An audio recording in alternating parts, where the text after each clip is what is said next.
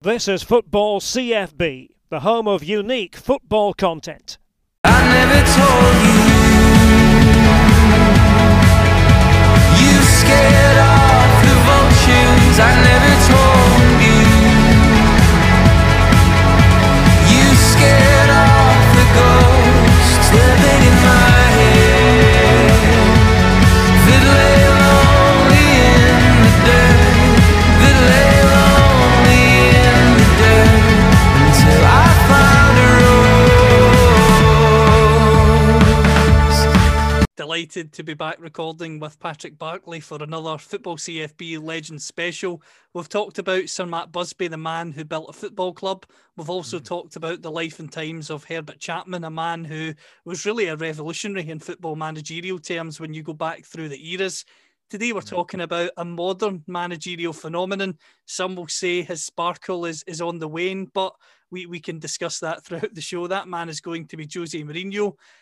Patrick, you wrote a book many years ago called The Anatomy of a Winner. It was a book that was very highly regarded at the time. Jose's career obviously has taken him to different parts of the world since then, but it'll be interesting to discuss him today. And the first main thing I want to ask you about in regards to Jose is his childhood and how his love of football was formed. Well, he was born into football, really, because he was born in January 1963, and at that time, he was born in Setúbal, the little port, relatively small port, 20 miles south of Lisbon. And at that time, Benfica of Lisbon were the best team in Europe. Bear in mind, 1963, Real Madrid sort of peaked with the Hamden Park 7-3 thrashing of Eintracht Frankfurt, and it was Benfica who took over from Real Madrid as the best team in Europe. And when Jose was born, they had won 2 consecutive European Cups, and this was the Benfica of Eusebio, Coluna, Aguas, but Eusebio was the icon of the team. And it was interesting, actually, to reflect that this was probably the first, the Benfica and Portugal were probably the 2 first European clubs to routinely have plenty of black players, because the players came from the Portuguese colonies, Mozambique, Angola principally, and qualified thereby for Portugal. So it's interesting that the first footballers he would have seen would have included white players, black players, in the same way as we do now. And but anyway, yes, he was born right into football, because his dad was a goalkeeper, professional footballer, goalkeeper for trying to remember which. These 2 main clubs. I can't remember which he was at when Jose was born, but the 2 biggest clubs he played for were Vitória of Setúbal and Belenenses, the sort of third force in Lisbon after Benfica and Sporting. And Jose's dad was a decent goalkeeper. Played once as a sub for Portugal, 8 minutes against the Republic of Ireland in Brazil in a friendly, and but obviously a decent keeper, and he very much brought his son into the fold. Jose was 9 when Felix, the father, the goalkeeper father, won his one and only cap, and really, if even then he'd been taken to matches. He'd been taken to training. He would retrieve the balls from behind the goal after, during training and so on. So he was just steeped in football right from the start. But it was not a typical footballing background, because in those days, almost footballers were almost entirely working class heroes, and Jose was born into the middle class. His dad obviously was reasonably well paid as a professional footballer, but they lived in the house, in a great big house owned by his great uncle, who was the owner of sardine canneries in Setúbal and on the Algarve as well. So obviously very well-to-do, and so Jose and his sister had a pretty good upbringing, plenty of horse riding, in Jose's case, loads of football. In fact, his first pal that he played football with was a servant, a member of the staff at the house, who liked his football, and Jose picked up on that. So this guy, when he was supposed to be washing the car or something like that, instead he'd be out shooting for Jose to save, or saving shots that Jose was firing in. So it was it was a very comfortable way of life, but very much a football influenced way of life that he had.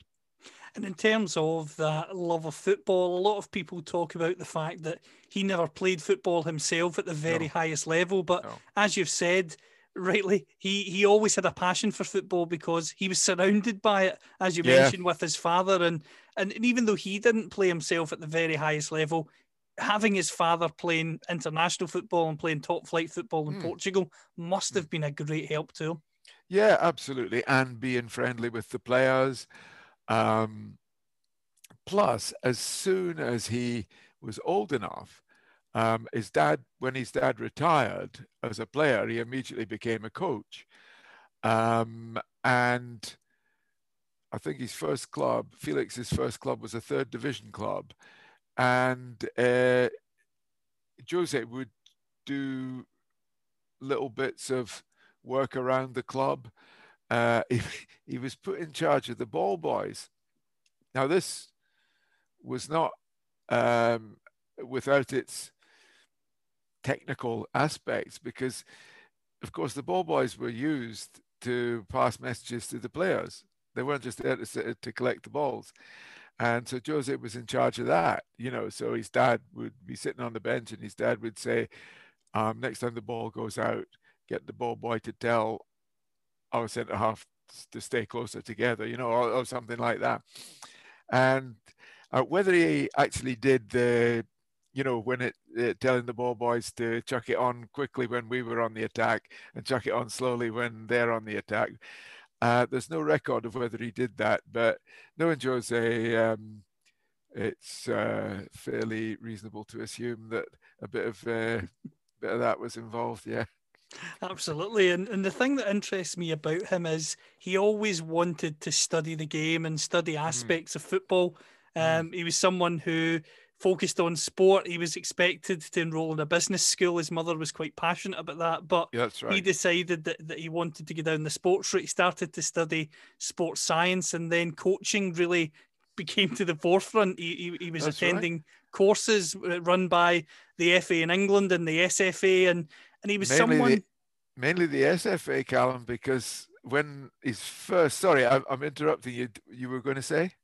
I was just in mainly, as you say, by the FA and the SFA, which is interesting with that relationship that he has with British football. Oh, yes. Well, he was very much influenced by his time in Scotland. He took his first and second part of his UEFA license in Scotland, but it was separated by 12 years.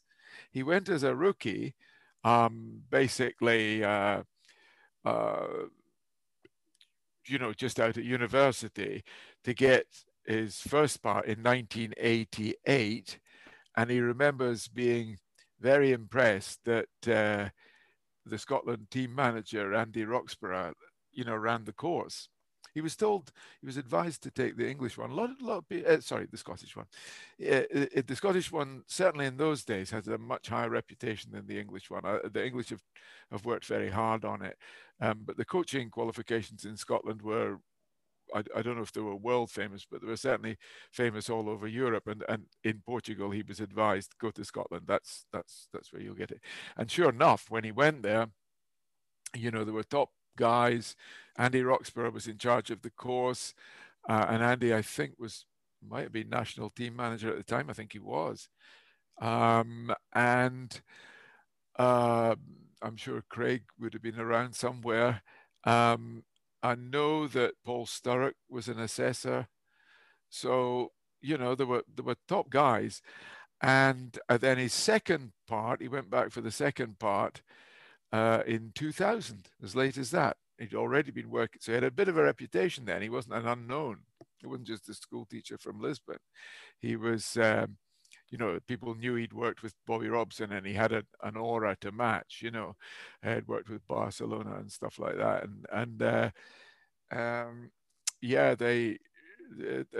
two of the people who were with him on the course were Tosh McKinlay, who everybody will know up in Scotland. I certainly do, because he played for Dundee. Gary Bollan, good people who've gone on to have good careers, and they were with Jose on the course. And in fact, Tosh McKinlay said that he met him many years later at Celtic Park. Mourinho had gone to Celtic Park for some reason, and he said, "Hello, Tosh, how are you?" I mean, he just remembered. Tosh was doing some kind of corporate hospitality, something like that, at Parkhead, and he remembered him. But anyway, we're moving on ahead. Yeah, but he did these two courses, both in Scotland. But yeah, he and Andy Roxburgh did remember. An awful lot of them didn't remember him from the first course, because why would they? He was just a school teacher. But even then, you mentioned his being a school teacher, but always being around football. When he taught at a school, he used to you encourage the kids for football, not just during school hours.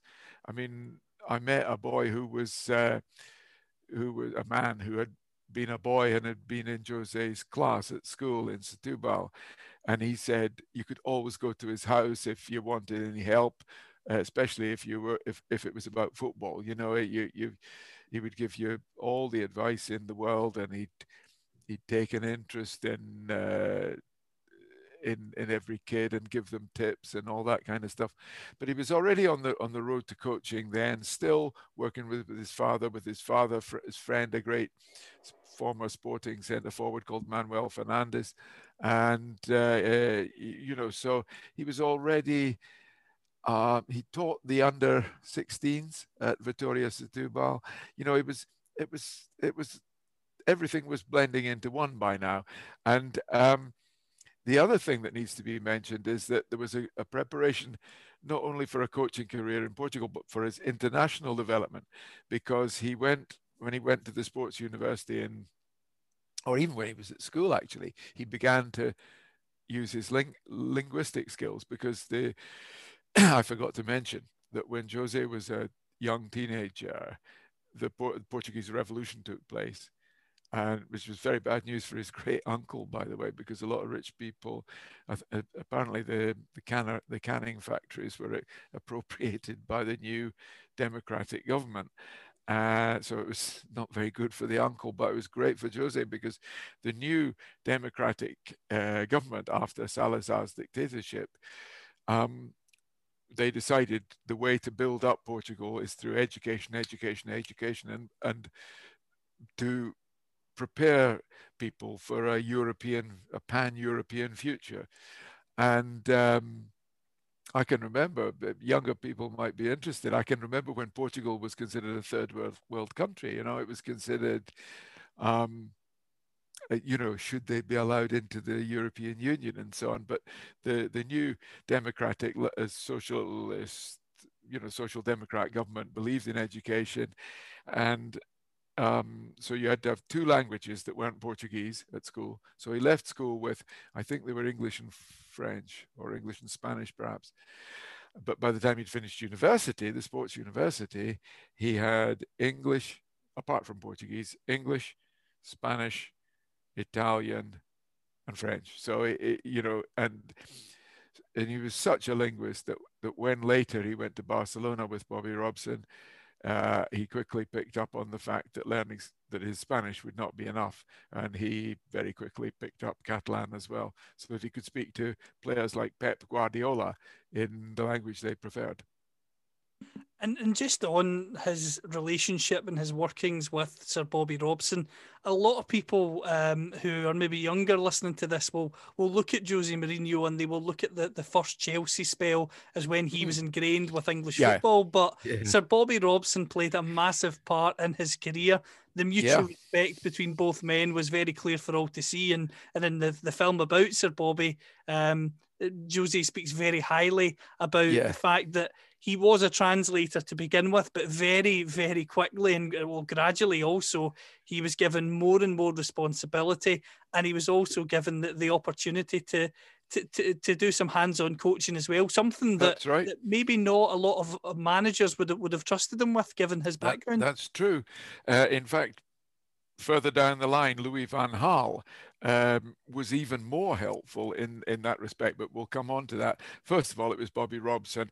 Now, they met when Bobby got the Sporting Lisbon job, and this guy, Manuel Fernandes, who I mentioned earlier, who'd been a great centre forward, they suggested to the president, listen, this guy, Bobby Robson, he's a good coach, but I don't think he speaks anything apart from English, but I do know someone who speaks perfect English, very, very good English, who would be the ideal interpreter. His name's Jose Mourinho. And so Jose Mourinho, who had aged probably about 24, was summoned to the airport to meet Bobby Robson, the new manager of Sporting Lisbon. And Bobby Robson remembered, he said, this guy put out his hand and said, hello, mister, I'm Jose Mourinho. And Bobby Robson said to me, while I was researching the book, he said, there were two things I remembered. One was his English was fantastic, this interpreter. And two, that he was very good looking. He said, so I immediately said to him, on the way back to the airport, I said, if there are photographs at the other end, don't stand next to me. You'll make me look ugly. So typical Bobby, that, you know. But I mean, he quickly picked up on the fact that Jose Mourinho was not just a good interpreter, but someone who understood the game. And he would give him scouting assignments in the sense that if they were playing Belenenses the next week, he would send Jose to watch Belenenses and read his reports before preparing the team. And Bobby said that when he was at England, he got reports from some of the best coaches, English coaches of all. People like Dave Sexton, Howard Wilkinson. And he said this boy's reports were as good as theirs. It was unbelievable. And he said they were always very neat. He had different colored crayons, and his reports on the opposition were not only very superbly read, but nicely presented as well. So, you know, he gave him, he trusted, he said, I just trusted him. And so much so that Bobby was sacked after really a very short time for one reason and one reason only. Carlos Queiroz, you know, later to become assistant manager at Manchester United and many other jobs as well, became available, and this guy had always fancied Carlos Queiroz. So, you know, the Bobby Robson project was abandoned so that he could get Carlos Queiroz. And anyway, Bobby wasn't out of work long. In fact, he was still in Portugal. He hadn't come home when an offer came from Porto. And he said, yeah, but, he said yes, but he said, I'd like to bring an assistant as my interpreter. And once again, Jose was doing the more than an interpreter's role. He was doing scouting, and you know, he was always there at sessions, training sessions, and so on. And this eventually he did very well at Porto. Bobby won 2 titles, and Bobby was offered the Barcelona job, one of the biggest jobs in football, and they said, "Will you take out the job as manager of Barcelona?" And he said, "Yeah, but I want to bring an assistant from Porto called Jose Mourinho." They said, "Fine, okay." And they were really surprised at Barcelona when they saw how much influence this young lad had on Bobby's methods and way of working. And it became, there was almost a sort of jealousy about it. You know, you will have heard the story about how he was rather disparagingly known as El Traductor, the translator, when it was perfectly obvious that he was doing more than that. And then what happened after, Bobby wasn't very long at Barcelona. He did quite well, but once again, the ownership of the club thought they could do better. Louis van Gaal became available, and Bobby was sort of kicked upstairs. Jose's reaction to this, the idea was that Bobby would become general manager, director of football, blah, blah, blah. But the first team was handed over to Louis van Gaal. And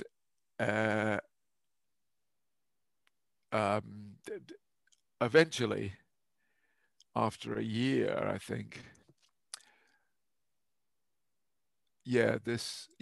sorry, let me get this straight.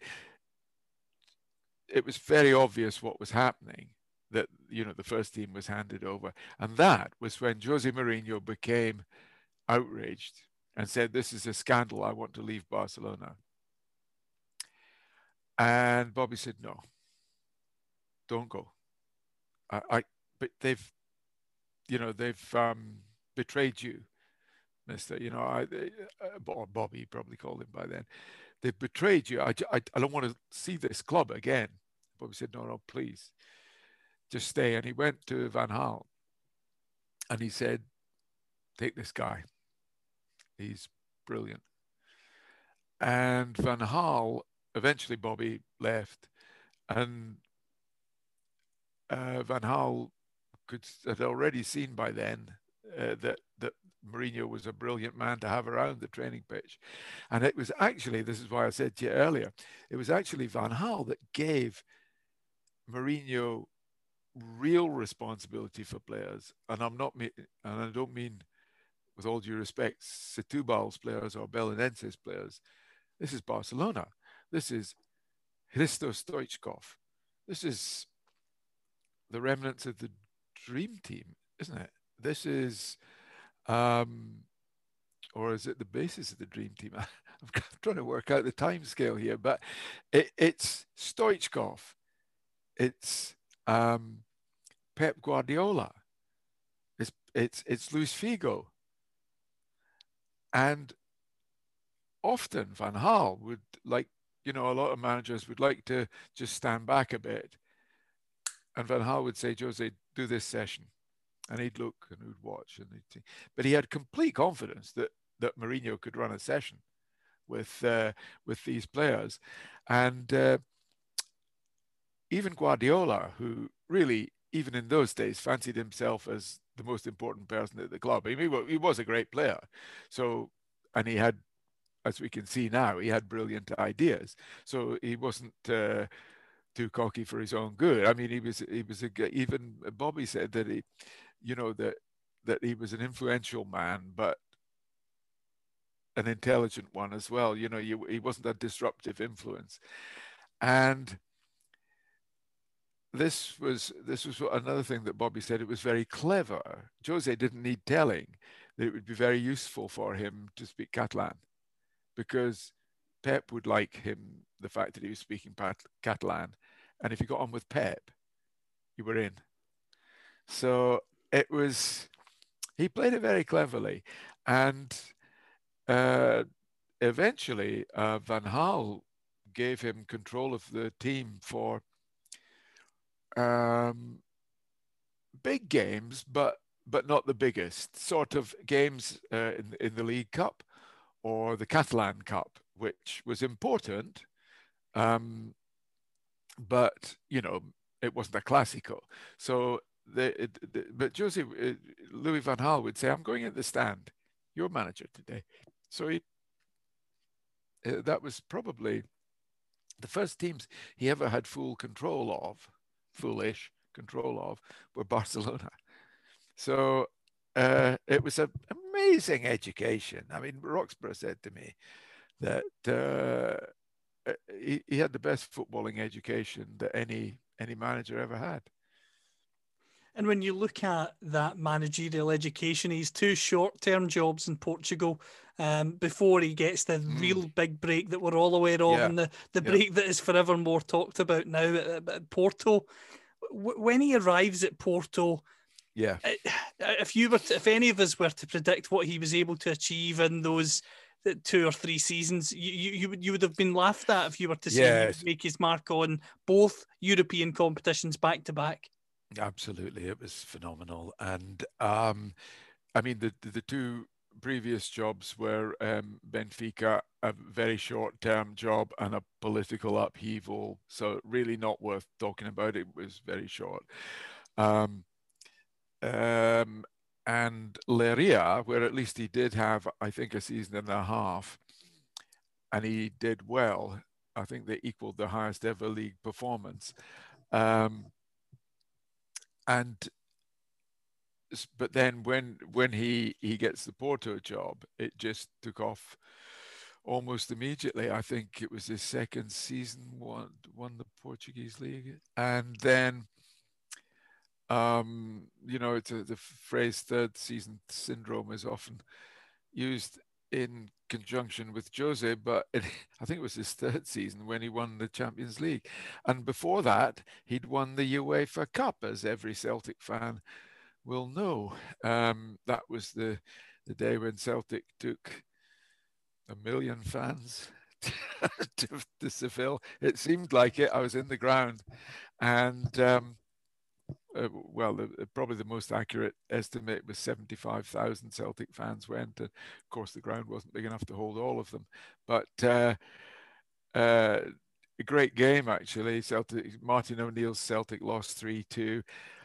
Porto were accused of quite a bit of hopping and diving, but they were with Deco, the star man, they were undoubtedly worthy winners. Then they went into the Champions League and won it. So it was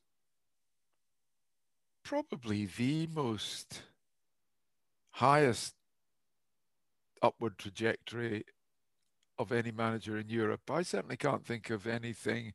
I mean, what more can you do than win the 2 major trophies back to back in Europe with a club who, well, after they won the European Cup in the 1980s, I think it was 1987, something like that.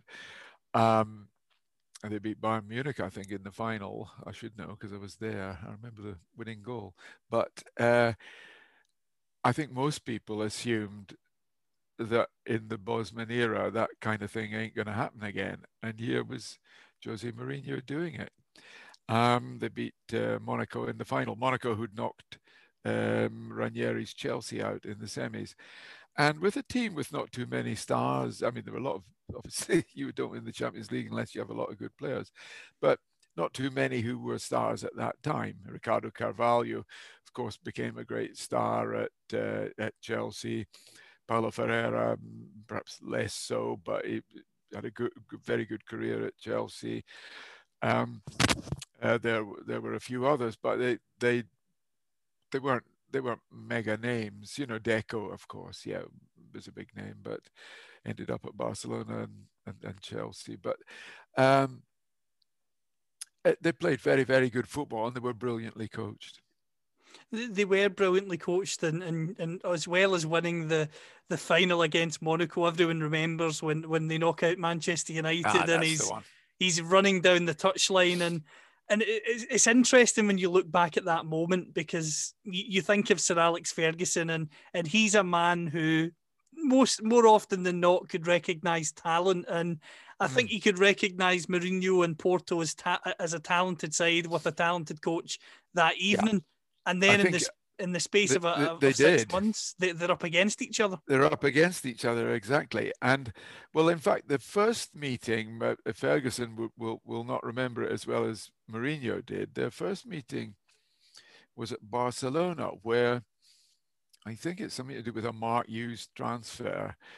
Maybe it was bringing him back from Barcelona, something like that. Anyway, Martin Edwards, the chairman, and another director went over. And Mourinho remembered being quite shocked that the manager, this Ferguson guy, would come along to do a deal. Because, you know, in Portugal, if there was a deal, the directors would do it and the manager would be left to look after the squad. But he remembers that, and he remembers Ferguson doing the negotiating, even though there were directors there, or doing a lot of it anyway.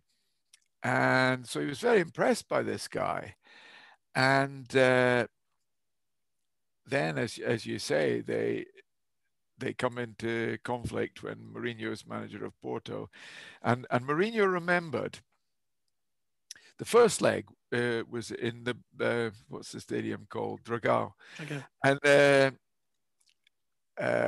Porto won 2-1. Roy Keane was sent off for treading on Vitor Bahia, the goalkeeper. And I think, what was his name as centre forward? Was he South African or something? Anyway. Benny McCarthy? Benny McCarthy, correct. Thank you. I think Benny McCarthy got the winner. Or maybe both, actually. It was 2-1 going to Old Trafford. Now, if there'd been VAR, sorry, let me tell you this first. Mourinho remembered that at the end of the game, Ferguson was in the referee's ear and at halftime all the time, all the way up the tunnel. And he remembers as soon as the first leg was over, this Ferguson guy was trying to influence the second leg. And he gave a press conference, Ferguson, apparently, in which he almost said, you know, Porto, they're one of the big clubs in Portugal. They're used to buying referees and all this kind of stuff. Fairly incendiary stuff. And, but he was, you know, trying to get into the referee's head. He was hoping probably that it would get to the referee for the second leg. Anyway, the second leg, if that was what he was doing, it didn't work, because in the second leg, this is what I'm talking about, VAR. If they had VAR, United would have been 2-0 up by the time Coutinho got the away goal, because in the last minute, because Paul Scholes scored a second goal that was 3 yards onside, but because he timed his run, the linesman got it wrong and flagged. So that meant that one goal would settle it. And somebody tried a shot from about 25 yards in the last minute. Tim Howard parried it. Coutinho tucked it under him. And that was, Porto knew they were through. And that's when Mourinho did his run down the touchline in the coat. And I think he might have done a knee slide, you know, in an expensive coat. But there we go. And I mean, we, especially those of us who'd been to the final with Celtic the last year, we knew this was one of the brightest young managers in Europe. But after those celebrations at Old Trafford, everyone in Britain knew who Jose Mourinho was. And in a way, I remember thinking it was known that Chelsea denied it, but it was known that they were going to get rid of Ranieri. And that I can remember the final, the European Champions League final between Jose and Didier Deschamps, who was the manager of Monaco, and it seemed almost like a playoff for the Chelsea job. And sure enough, at the press conference after the game, I think Mourinho was asked about the Chelsea job, and in fact he walked into it about 2 days later. When Mourinho arrived in England, you were covering football at the highest level, week in, week out. What did you make of his comment about the special one? Because that's been synonymous with him ever since. Yeah, well, I think I was at the press conference. I, I think I was there. I was certainly at I think that might have been for the broadcast media, and we went into a separate, more textured, more deep conversation. And I remember during that, before we get on to the special one, I remember during the written media conference, he said, you know, I'll never. Somebody said, will you be going for these terrific players who won you the Champions League at Porto? He said, no, no. He says it's a sign of weakness to do that. He says it's like a kid. But he said Van Gaal did it, Barcelona, buying all the Dutch players that he knew. But for me, it's like going on holiday. It's like you're a teenager, you go on holiday with your parents. You know, it's unadventurous, blah, blah, blah. And within a year, he'd signed Carvalho, the other guy, Deco, Deco, a goalkeeper, I can't his name, I've forgotten, and Tiago, who wasn't from his club but was also from Portugal. So he signed about 4 or 5 Portuguese. So he'd gone on holiday with his parents. But anyway, that was by the by. The special one, I heard it, and I've always thought it's a misquote when people call him the special one. He long since gave up trying to say, I said I'm a special one, not the special one, because the special one has sort of religious connotations, almost like you're saying, oh, I'm the Messiah, which he wasn't saying. He was more or less, what he was trying to say was, look, please don't treat me like somebody who's you got cotton wool behind the ears. I've won the European Cup. I'm not out of he actually said, I'm not out of a bottle. I'm a special one, And presumably what he meant was, I'm not fake tan. I'm a real tan, I'm the real thing. I think that's what he meant. I'm the real thing. But he didn't mean I'm the new Messiah, but it suits us to use it. And I think even he, in the end, he's got a tendency towards playing the part of a bloke called Jose Mourinho. And I think in the end he thought, oh, come on, if that's what they want, we'll include it in the act. And when he said, well, obviously the quote, I am a special one, and this special one is obviously what is used. Yeah. The 2 seasons, the first 2 seasons at Chelsea, he was the special one in the sense that even Sir Alex references the fact that at times Manchester United, with all of his great sides, had a tendency to sometimes be slow out the traps and then over the course of the season power their way through. This Chelsea team came sprinting out of the traps like nobody else's business. Absolutely. They were very, for some reason, in the early weeks under Mourinho, they developed a reputation. The first game was against Ferguson's United. They won 1-0. It was a dull game.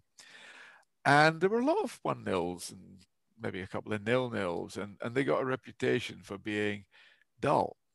And it was almost as if he'd said, dull, I'll give you dull. They started winning every game 4-1. And they were relentless. Do you know, I think, Callum, that Chelsea team with which he won the league in those 2 seasons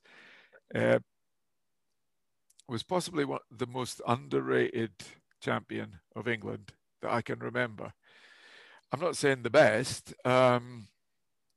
although I would put them in the envelope.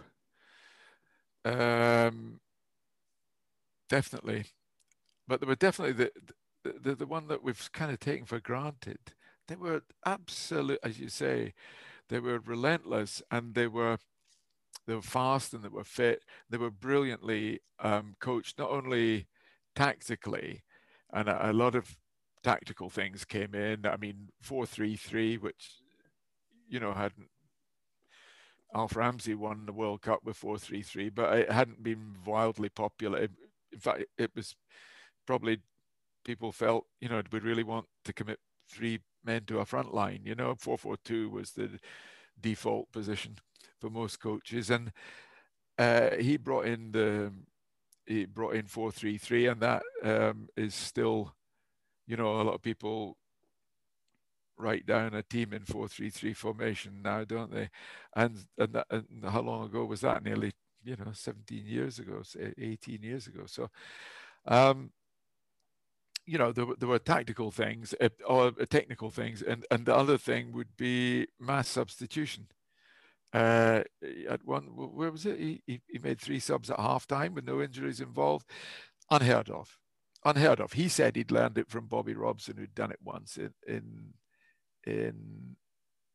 Barcelona, but and rescued a game. But it certainly wasn't in the managerial handbook here. But he showed himself willing to do it. At one stage, I think he even subbed somebody before halftime. But yeah, so there were those kind of technical things, but a key factor I thought was the way they prepared physically. I don't know, I don't know because I don't go to training, but I suspect that a lot of teams train at match pace now. You often see it in the start of games. The pace that the ball's moved around is quite bewildering.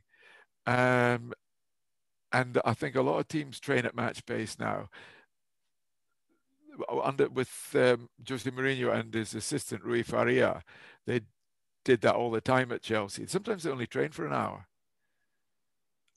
or less because they were training at such pace. And so there were a lot of things that he brought to the game that were exciting and new and worked. I mean, if you add brilliant managerial methodology to the fact that Chelsea were by then able to afford, pretty well any player they wanted, or at least to bid for pretty well any player they wanted, and that they already had, the homegrown John Terry as leader, and one of, Mourinho's first decisions was to confirm Terry, even though he was probably only about 21 at the time, as the team's captain and leader, and Frank Lampard, of course. So all the ingredients were there, and Mourinho made the most of them. When you consider the points total of 95 points, I mean, a lot of people have talked about Pep Centurions and Liverpool getting up to sort of 97, 98 points, both incredible achievements, but he hit 95 points in that first season, and he won the league conceding only 15 goals, which that's right. Which now, I mean, Liverpool conceded 7 in a game this season, and they were an all-conquering side. I mean, it just puts into context how fabulous an achievement that is. That's a very good point, actually. There's another thing as well. I don't know if you have the English league table at the moment, but Manchester City haven't scored prolifically this season. They certainly have conceded more than 15 goals, but it'd be interesting to know their goals for as compared with goals against. Now, a champion team in England might have a 2-1 advantage over the opposition aggregated. It's quite unusual to be 3-1. There are some teams that have done it, but there's only one that, as far as I know, in the modern era that's ever equaled Chelsea's 5-1. Their superiority over the opposition averaged out at 5-1. So that's an example of how good they were. And as you say, a lot of the credit of that goes to, this phenomenal defense marshaled by Terry, whose combination with Ricardo Carvalho was just unbelievable. And the thing about it was that they could both play. They weren't just two rock solid defenders. They could both pass the ball out of defense beautifully, and in Carvalho's case could run it out of defense. There were It was a lovely side, and we probably didn't appreciate it enough at the time. They had width through having a front three, with well, Drogba had just come and wasn't an instant hit. But I suppose Crespo would be playing some of the time and so on. But the wingers were terrific. Damien Duff, Joe Cole. They had real width there. It was and of course with Frank Lampard was almost like a second striker. So, no problem scoring either. The second season, and the fact that it was very impressive the first season with the defensive record, with the points total, with the manner of victory, to go and retain it again was an incredible achievement. And Sir Alex Ferguson has again talked about that being a real era for him, where he thought, I don't really know if my Manchester United side can compete with this. If he plans on building a dynasty here, this could be really, really tricky. That's right. Yeah, I mean, Ferguson, I think there was a sort of sense. I think one thing about Ferguson is that he knows when he's beaten in football matches, and I think he felt, I've got a real battle on my hands. It's amazing, really, when you look at even in his, I was going to say dotage, in his latter period,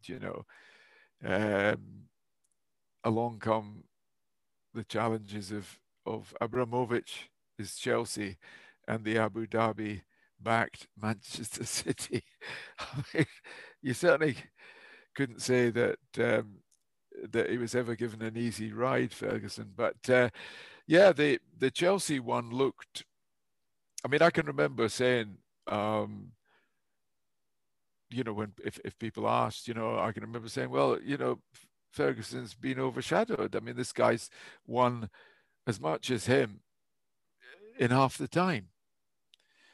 It's if you take in a few years, he'd won the European Cup, the UEFA Cup, the 2 English titles, League Cup, FA Cup, I think. Anyway, whatever. He was just winning everything. And the way, for Ferguson to come back from that, not only outlast Mourinho, but I think win 3 titles in a row, something like that. Wow. No wonder even Mourinho called Ferguson the daddy of us all, But at that time, all we knew was that Mourinho was the thing. There was no manager in the world, that could beat him in a 1-to-1 in terms of trophies won per seasons managed. The only thing that really eluded him at Chelsea was the Champions League or the European Cup, something that really frustrated him and many of the fans with the battles that they had with Liverpool during that era. Yeah, the way it ends at Chelsea, typical, you could say, Mourinho type fashion, as we've become accustomed to for most of his jobs. The communications appeared to break down. Andrei Shevchenko's transfer was highlighted as a potential trigger. That leads him to go from London to Milan, and when he goes to Milan, just like he did in England, he did not look back and seals that historic treble with the European Cup in tow as well. Yeah, absolutely. The advantages were there at Milan. Inter had done well, I think, under Mancini. Mancini, yes. So. And the club was probably the richest in Italy at that time, which isn't always the case with Inter, but the most muscular financially. And so Mourinho chose well. He had a very happy time there. The facilities are sensational. Up at the training ground at a village outside a village called Appiano Gentile, near the Swiss border. I think he almost lived in Switzerland, up in the mountains, and it was a wonderful way of life, and the players adored him. Abramovich, I nearly said, but no, the Swedish guy, what's he called? Ibrahimovic, Zlatan, adored him. Marco Materazzi, the centre back, the one who got nutted by Zidane, it was a really, really good side, and they ended up beating his old boss, Louis van Gaal, to win the Champions League at the ground of his next employers, which was Real Madrid. They were in Madrid. They beat Bayern Munich, managed by Louis van Gaal, and beat them well. And after the game, there were some very poignant scenes where the players, there was a film actually, somebody must have used a phone to film Materazzi remonstrating with Mourinho, saying, come on the coach with us and don't leave. But it was known by then that his next job would be Real Madrid, and leave he did. But by then he'd become one of very, very few managers to win the European Cup or Champions League with two different clubs. Although he'd not done it with Chelsea, he'd done it everywhere else. He'd done it at Porto, and he'd now done it at Inter as well. So his name then became part of European history. The fact that he won the treble, which of course Manchester United fans will always remind other English fans about, really was an incredible achievement. Obviously, in the continent, it's been done a few more times than it has been in England, but still an incredible achievement. He goes to Madrid, and it's incredible how the soap opera of football always unites to give us the best story. So we have Mourinho versus Guardiola. We have Madrid versus Barcelona. We know that he was at Barcelona. And as you said earlier, there always was, even though there was an element of respect, there was still always the air of the translator. Well, this was the opportunity for him to really show them who was boss. Yes, absolutely. And by then, of course, he had the vindication of his pedigree as a manager. Now he wasn't going to take any disparagement, for want of a better word I was about to use, from Barcelona or anybody else. And he felt he was now on equal terms. The gloves were off, and the games against Barcelona were bitter games. And he knew against the team containing Messi and Xavi and Iniesta, you could go on, that he wasn't going to out-football them, even with Cristiano Ronaldo and initially Mesut Ozil. But you're talking about the soap opera. The one his first fight was internal, because Jorge Valdano, the old Argentine player who played with Maradona in the '86 final, and who had remained a sort of almost permanent fixture at Real Madrid, always being asked by the chairman, what do we do? And Valdano, a great aesthete, a lover of the art of football. And when this sort of pragmatist Mourinho comes in, there is, it crackles, the air crackles. And so Mourinho had to win a wee political battle there before he could settle down at Real Madrid. And then no sooner had he won the league with a big goals total, because even then there was the pragmatism, there was the argument with Valdano, will they play the expansive Real Madrid way? Well, he broke a goals for record set in the time of John Toshak, which seemed to answer that.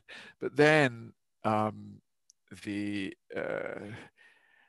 next, while he was fighting with Guardiola, and often losing, because Guardiola's Barcelona with Messi, had too much for him, and sometimes there were really nasty games where Pepe would be sent out to kick Messi off the park and all this kind of stuff, and Guardiola would lose his temper and use four-letter words at press conferences and so on, and as time went on, another fight started, because then Mourinho falls out with the players. Now, when you fall out with the homebred players, guys like Iker Casillas and Sergio Ramos, you know, the ones who traditionally, the ones who grew up in the same way as Pep Guardiola was more than a player at Barcelona. These guys are more than a player at Real Madrid, and you don't fall out with them if you're a Real Madrid manager. It's just better not to, and Jose managed to. So it was yeah, it fed the Spanish love of soap opera, and of course fed us, because by now we were following him and Guardiola in the press back here. The title success, record points total, records goals scored as well, as you say, answered a lot of the pragmatic arguments that had been placed at his door. The rivalry between him and Guardiola. I'm 25 years old, and for me, Ferguson and Wenger always had a strong rivalry, and even Mourinho and Wenger. But in my lifetime, I could be, people might listen and scoff at this, but for me, that era of Mourinho at Madrid, Guardiola at Barcelona seemed to be the most bitter and even draining battle for both men. I mean, Guardiola, I think many people look at him and the sabbatical he took was partly caused by that constant fight with Jose and Real Madrid. I agree with that analysis. I mean, I suppose the nadir was reached when Mourinho poked Tito Villanova, the late, sadly, and greatly lamented Tito Villanova, who was then the assistant to Guardiola and later became his successor briefly before he died of cancer. But he, you know, poking him in the eye. I mean, it's one thing to use, you know, disparagement and insult, but you know, that was a terrible thing to see. And that was why later, to digress slightly, later I was on some TV this Sky one, you know, Sunday Supplement, something like that, and somebody said, what do you think of Mourinho going to Manchester United? I said, well, it's a job he's always wanted, but I'll tell you something, Pep Guardiola's heart will have sunk at the thought of this, you know, of this kind of shenanigans going on. Never being able to go into a press conference without having Mourinho's latest piece of trouble stirring put at him. I honestly felt that would be the case. You know, I felt that Guardiola would have gone, oh no, not him, please.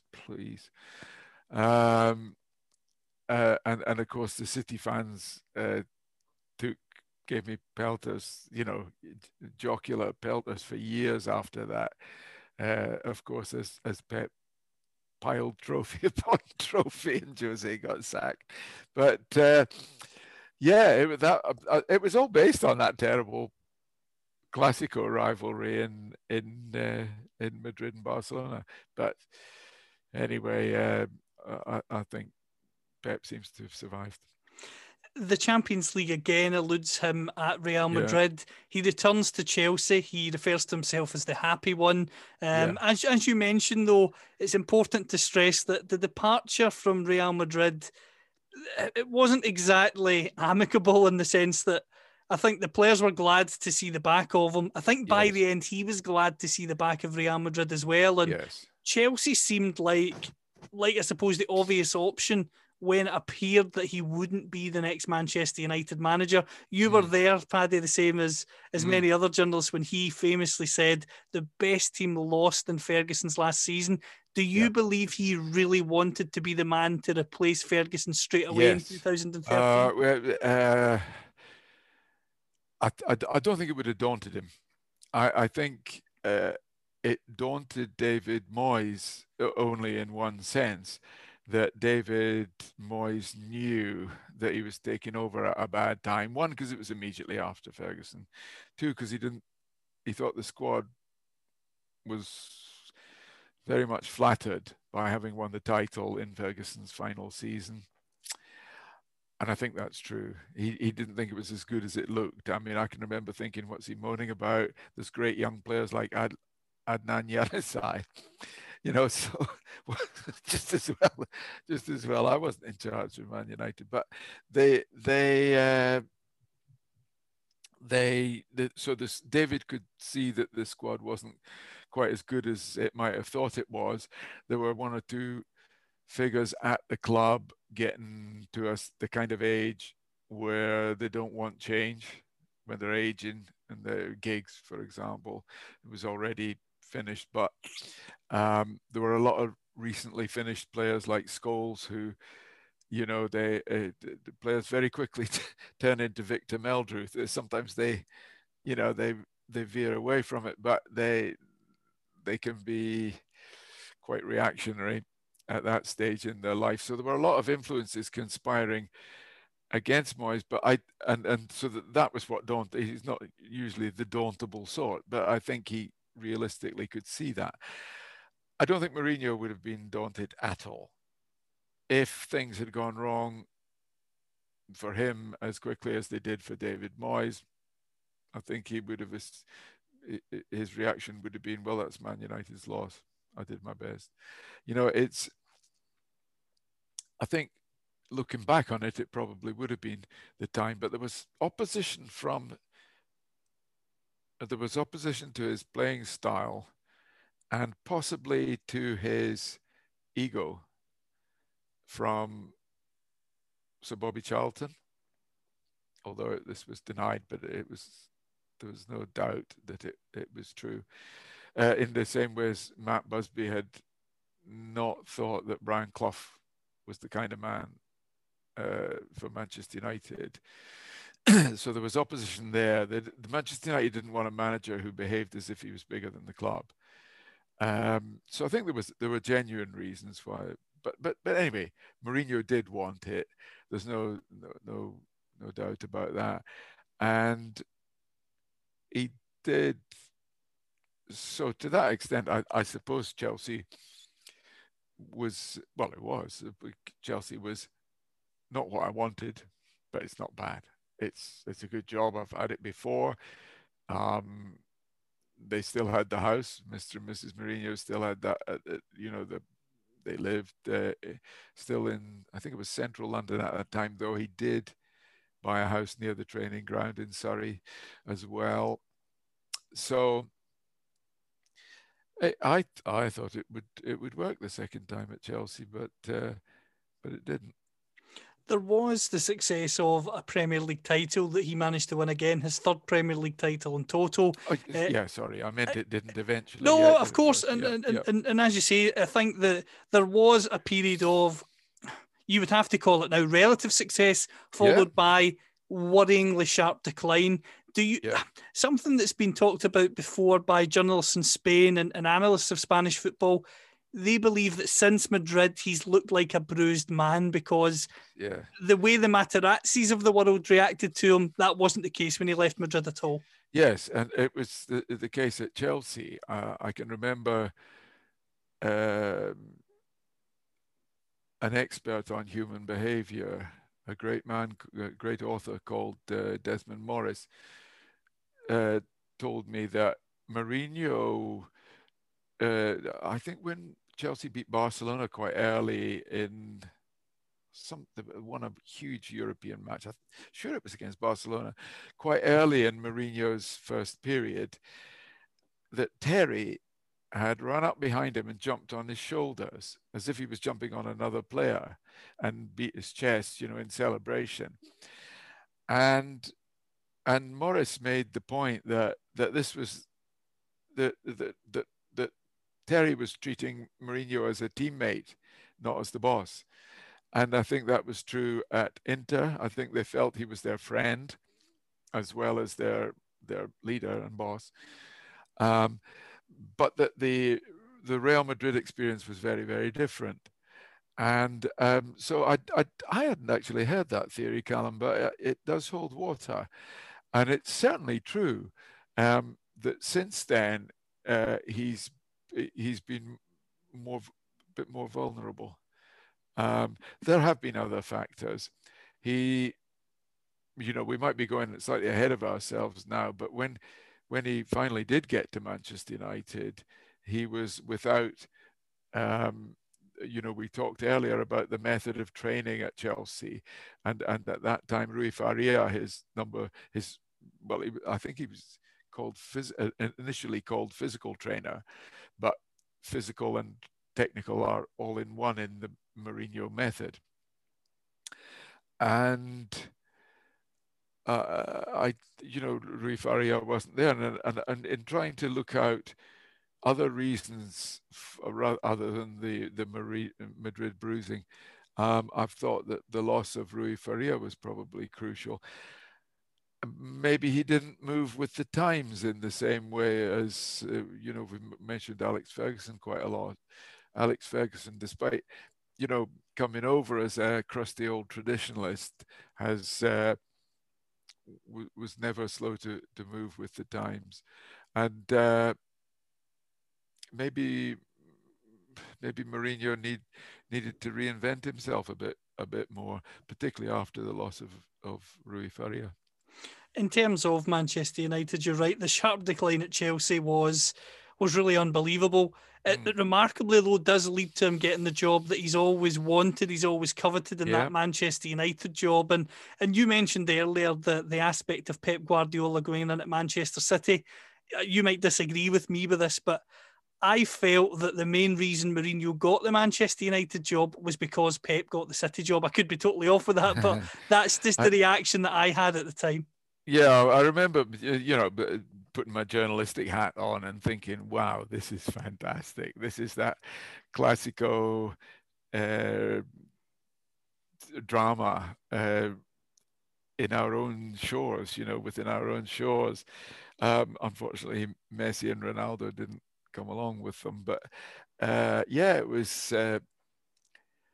I was excited about it at first. I didn't realize that it actually was a no contest by then, and that maybe Mourinho's best had gone, and that this guy who was the fastest climber had also, without our realizing it, certainly without Daniel Levy or Ed Woodward realizing it, had been the fastest faller as well. In terms of the bigger they are, the harder they fall. Absolutely. And in terms of Manchester United, another interesting, an aspect I find particularly interesting, when he had Zlatan Ibrahimovic there, who you could say was one of the old school, obviously he'd worked with him before, he was one of the old school Materazzi type footballers, the Decos, the Carvalhos that would run through brick walls for him. When he was there, he wins the Europa League, he wins the League Cup. Ibrahimovic stays on for half of a second season. He's injured. He leaves. When he loses him, when he loses Faria, it seemed to just completely cave in itself when he had to deal with the big personalities. I don't mean on his own, because of course he had staff with him, but maybe more often than he would have liked when he had Faria with him. He had to deal with obviously Paul Pogba. He had to deal with others. And when he had to, it appears when he had to take on more of a responsibility in dealing with those players face to face, it just didn't seem to work. The relationship with Pogba in particular, it seemed to, if you listen to Pogba's recent comments, seemed to fall apart at a dramatic rate. It seemed to be almost overnight, almost. Yeah, I think it was unfortunate he didn't bin Pogba, because it was one or the other. I mean, Pogba, I think Solskjaer has succeeded despite Pogba rather than because of Pogba, although Pogba's relationship with Solskjaer is obviously a lot better. And I'm not denying, by the way, that Pogba is a phenomenally, breathtakingly talented footballer.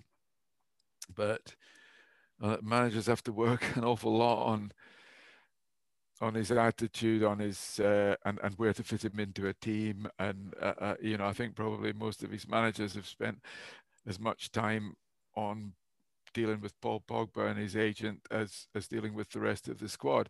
But that's that's not the whole reason at all. There were other reasons. You said, despite having men around him, but how committed they were to Mourinho succeeding is another matter, and I don't believe that's wholly their fault. I don't mean there's a load of traitors working against Mourinho. I just think the relationships with the people around him didn't really work. He was living in a hotel, which is not a good look. It really isn't. And he just never seemed happy. The classic case, I suppose, was when he won one of those trophies that you alluded to. They beat Southampton in the final of the League Cup.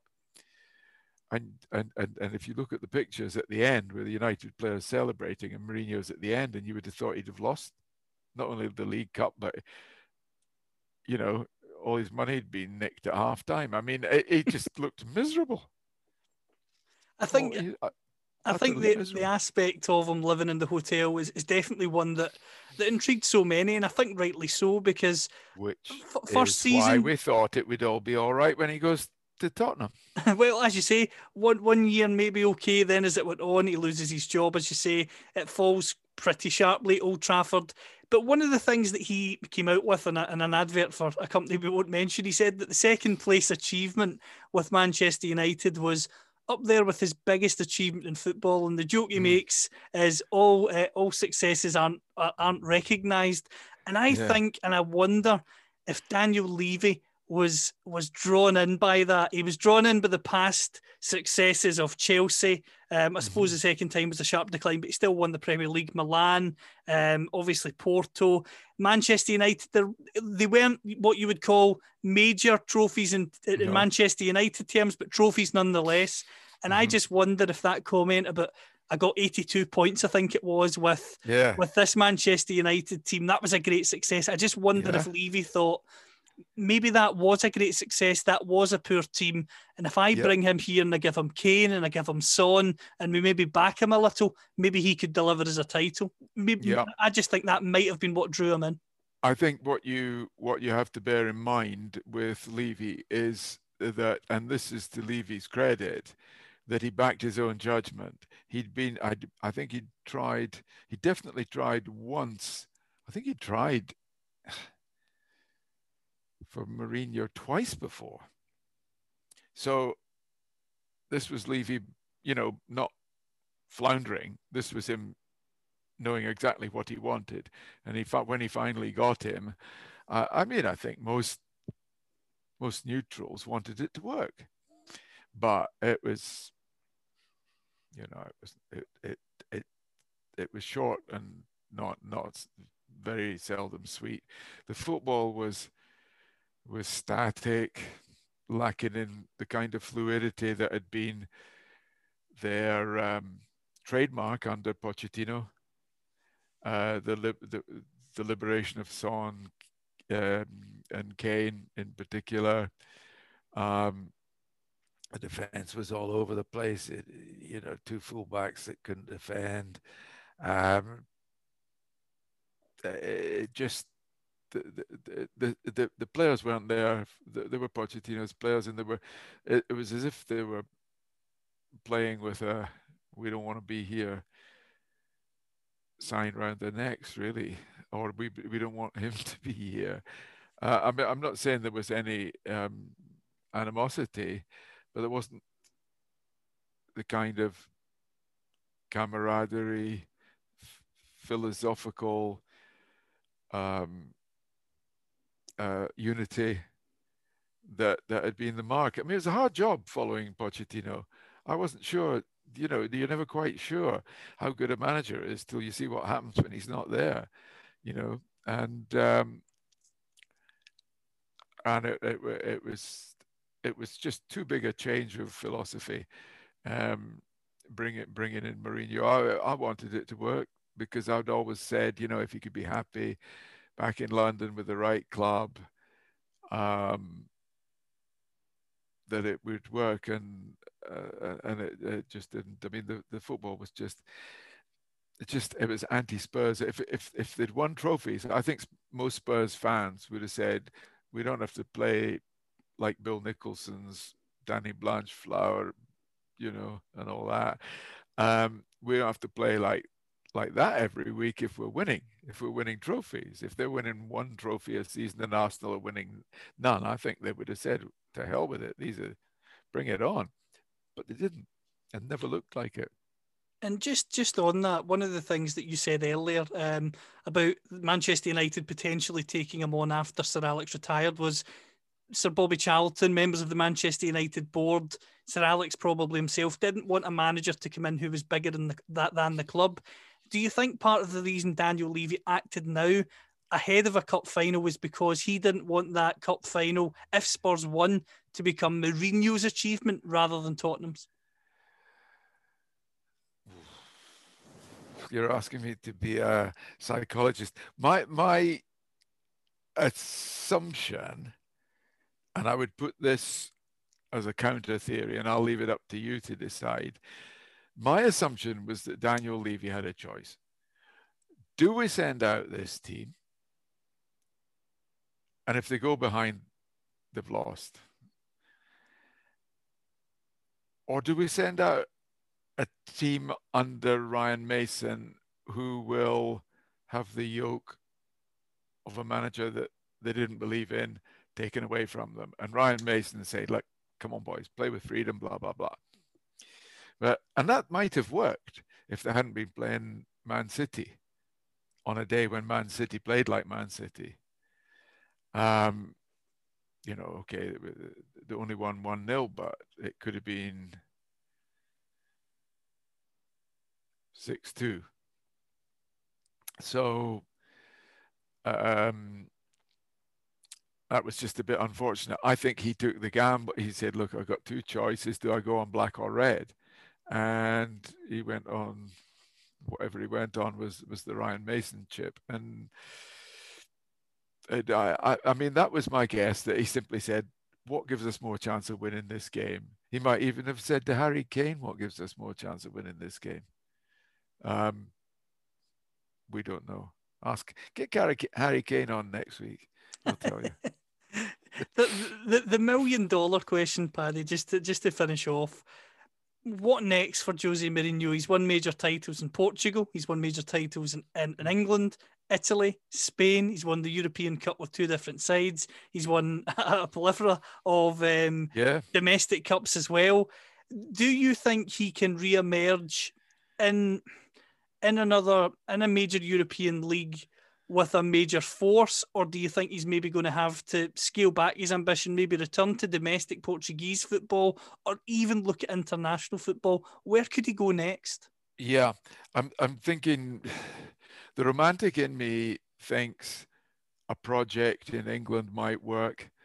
When I say a project, I mean Newcastle, a club with great potential, a wonderful crowd, a sort of Porto, you know, a club that have a history that's small and a while ago, but can be revived, you know. And I mean, I'm just plucking Newcastle out of the air because he nearly went, you know, he probably would have gone to Newcastle if Bobby Robson had asked him, but didn't feel that Bobby would move over quickly, and he was right there. I think if Bobby had said, I'll do 1 year and then you can take over at Newcastle, that might have happened, you know. So a project, something like that, a massive club who can be brought back in the same way that Bielsa's brought back Leeds, or in the same way that that Wolves have come back, or in the same way that you know, maybe Sunderland will come back, and that kind of club with potential. I think that would be something that. But to be realistic, I think your other options are better.